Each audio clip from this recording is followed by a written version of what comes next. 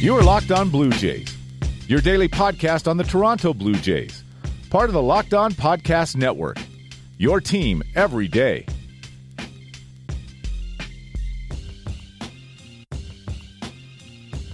Hello, Blue Jays fans, and welcome to Locked On Blue Jays, your daily dose of Blue Jays talk and knowledge coming directly into your ears. This is Ryan Andrews, back with you for another Fan Friday edition of the Locked On Jays podcast. First one last week went pretty well, so we're going to continue it. We're going to have some thoughts from Blue Jays fans coming on later in the episode, but first, there was a lot of baseball yesterday, so I figured we'd go for it right quick. Blue Jays earned a split of their doubleheader with Cleveland on Thursday, winning the first game 13-11 in extras in a game that seemed like it would never end. And then kind of wish it didn't end because the second game was not great. A 13-4 loss for Toronto to Cleveland. So again, they split the doubleheader. They win the series finally a month later. But the big story yesterday was the return of Josh Donaldson to the lineup, and Josh Donaldson looked great. He looked exactly like the Josh Donaldson of old, which is huge for this Blue Jays team because he was not the Josh Donaldson of old earlier. He was missing throws. He wasn't generating much at the plate. So to see him struggling before like that, it made you understand the DL stint. But now that he's back and homering in each game yesterday is huge. Again, when we were talking on Wednesday about power threats in the Blue Jays lineup, the fact that Donaldson wasn't in there was a big hole for Toronto. Outside of Kendrys Morales and Yangervis Solarte, who we'll talk about in a sec, there was no consistent threat to go yard in the Blue Jays lineup. So getting Donaldson back in there greatly helps with that. And again, he looked normal, which is what fans needed to see. He looked like the Josh Donaldson that people remember, especially on that throw in the first game to get Francisco Lindor at first, which as Ben, aka at the Real Stig 4, noted, like that was a big thing that Toronto needed to see, that the shoulder was fine, that it looked normal. I mean, that's the biggest thing for Donaldson. Ben noted that it didn't look like it had as much zip, but it was definitely a lot closer to what Donaldson had last year as opposed to what he had at the start of April, which the Blue Jays need at third base. They need that cannon arm to help cut down on some of these ground balls. So Donaldson coming back, looking like he normally did, that was huge for this Blue Jays team. And, hopefully it carries on into this next series with Tampa Bay coming up. And then the other star was obviously Yangervis Solarte. He set a Blue Jays record with 8 hits in the doubleheader yesterday, broke Paul Molitor's record for most hits in a doubleheader. And again, just the consistent power threat that Solarte provided with that big grand slam in the top of the 11th that the Blue Jays needed every bit of, given Osuna's struggling in the bottom of the 9th there.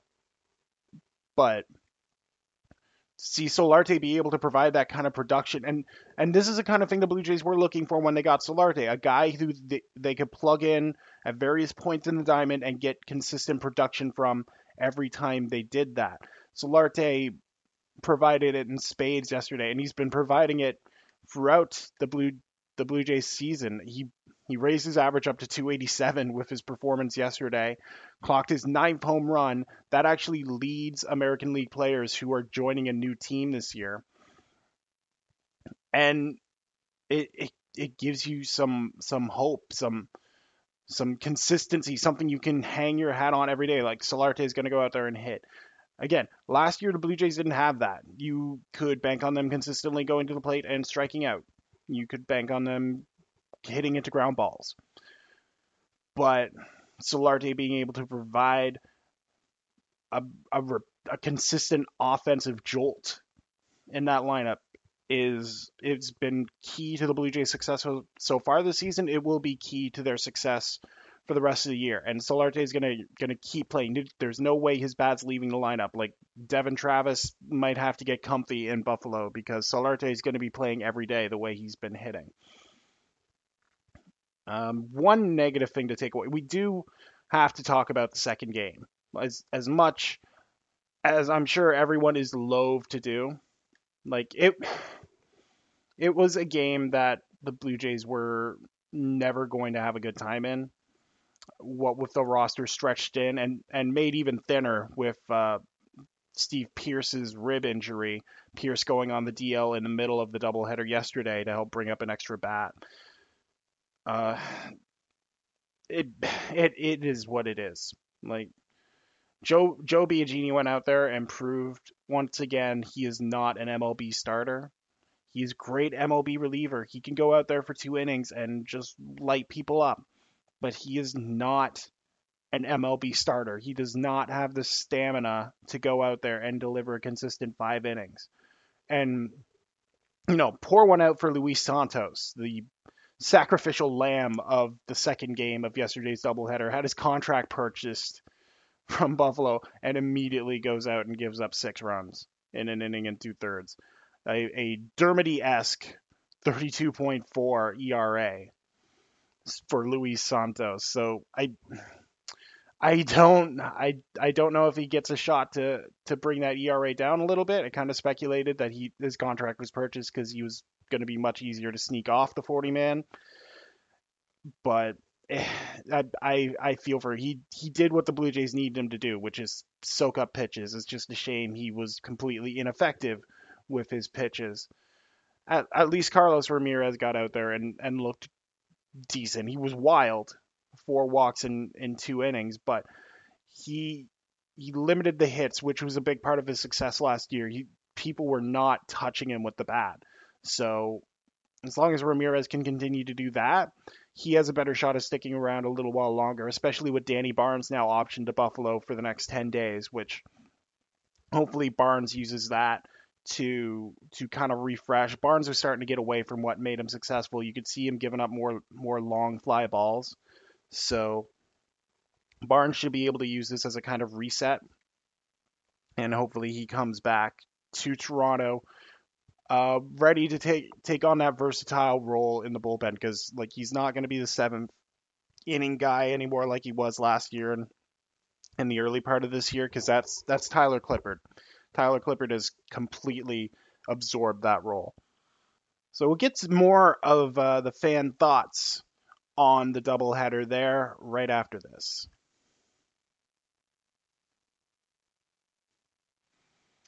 All right, and we are back. Now, again, I wanted to touch on this a little bit because I had a conversation yesterday with Jacqueline Anderson on Twitter at Jacqueline Ander. She wanted to talk about why this doubleheader existed at all. Why teams were forced to put themselves in a position where you have guys just getting hurt all over the place with a Pearce injury. Aledmus Diaz took a bad slide. Looked like his wrist might have been hurting a bit. Jan Hervis with the epic face plant into third base that, Darwin Barney forever off the hook. He no longer has the worst slide into third base in Blue Jays history. Solarte should have taken those swimming lessons. But it was apparent on the Cleveland side as well, with Nick Goody leaving that game with an elbow issue. It looked like Tommy John on the spot for Nick Goody. And Jacqueline commented that it's an avoidable issue with the way all these rainouts and weather postponements force teams into doubleheaders like this, where they should have had an off day, where they should have had the recovery time. And Jacqueline brings up a good point. How many stadiums were built during that boom in the late 2000s in the northern part of the continent that weren't properly made for the northern part of the continent? like PNC Park in Pittsburgh, Great American in Cincinnati, uh, Comerica in Detroit.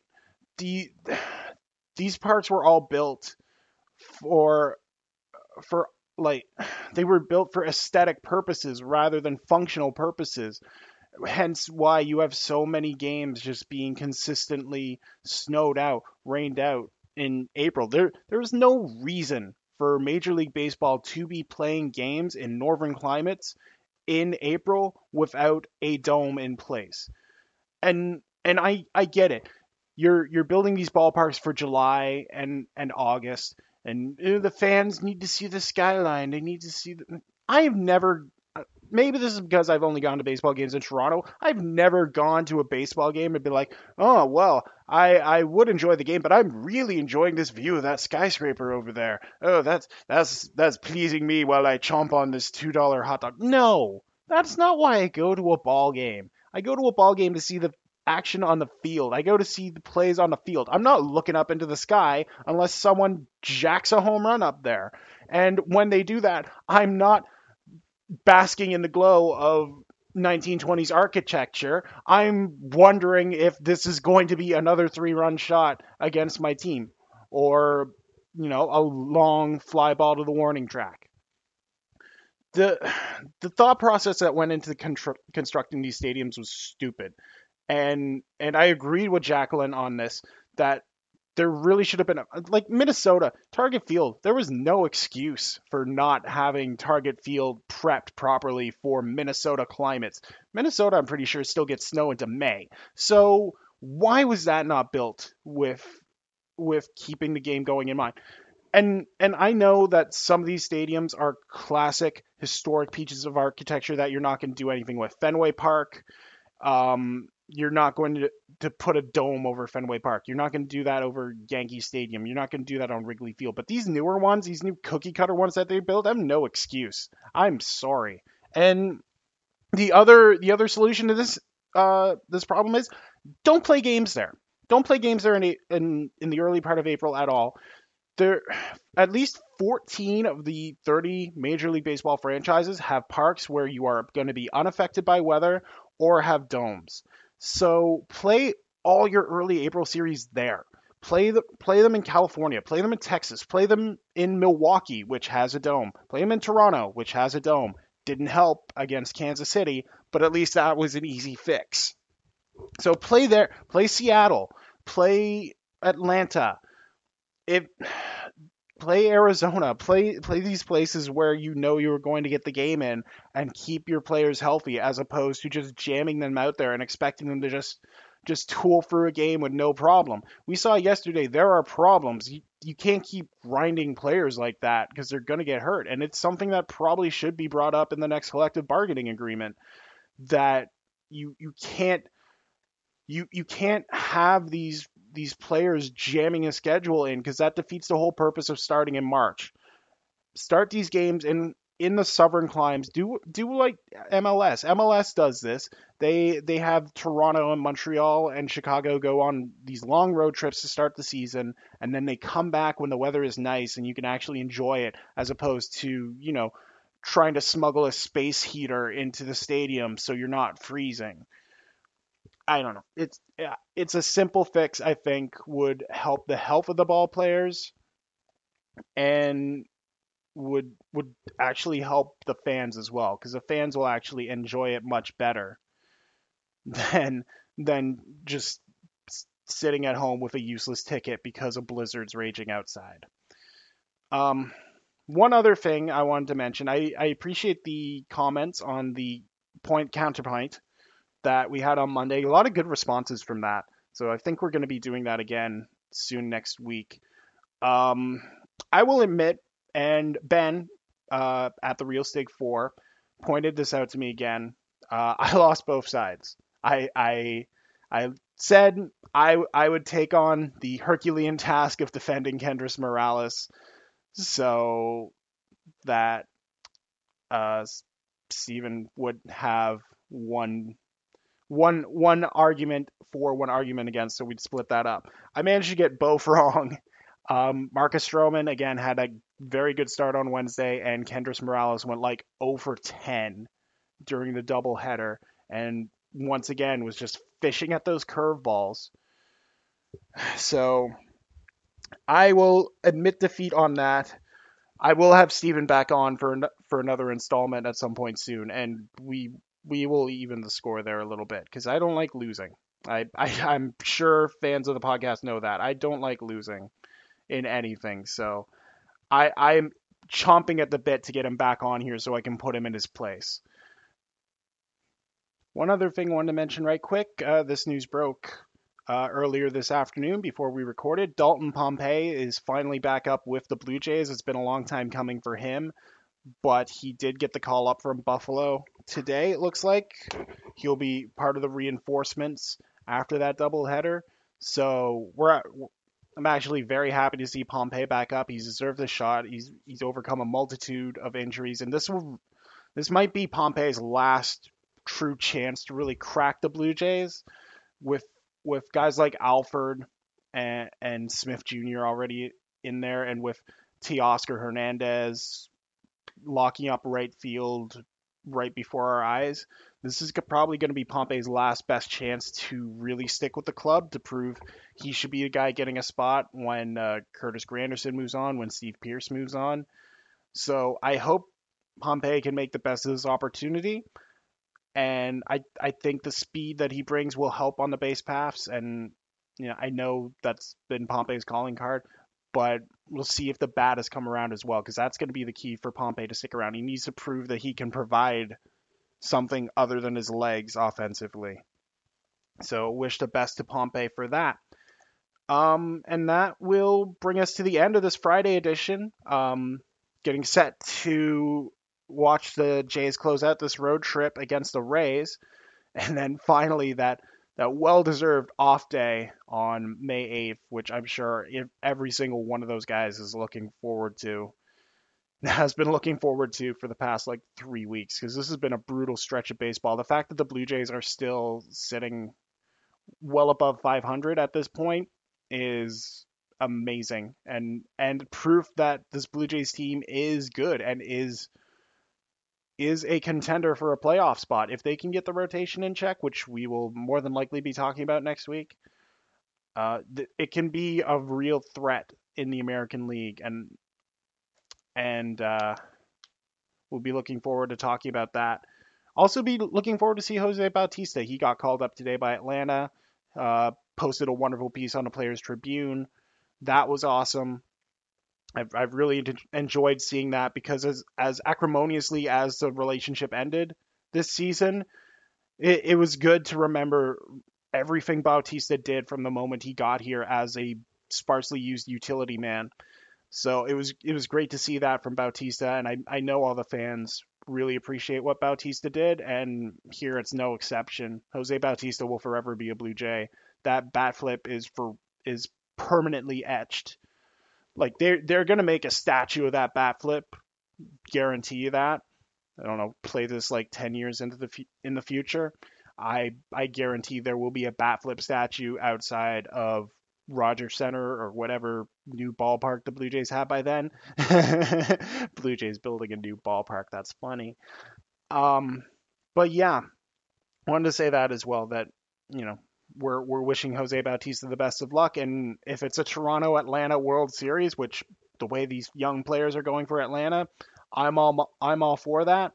It would be something special, and I'll be rooting for it.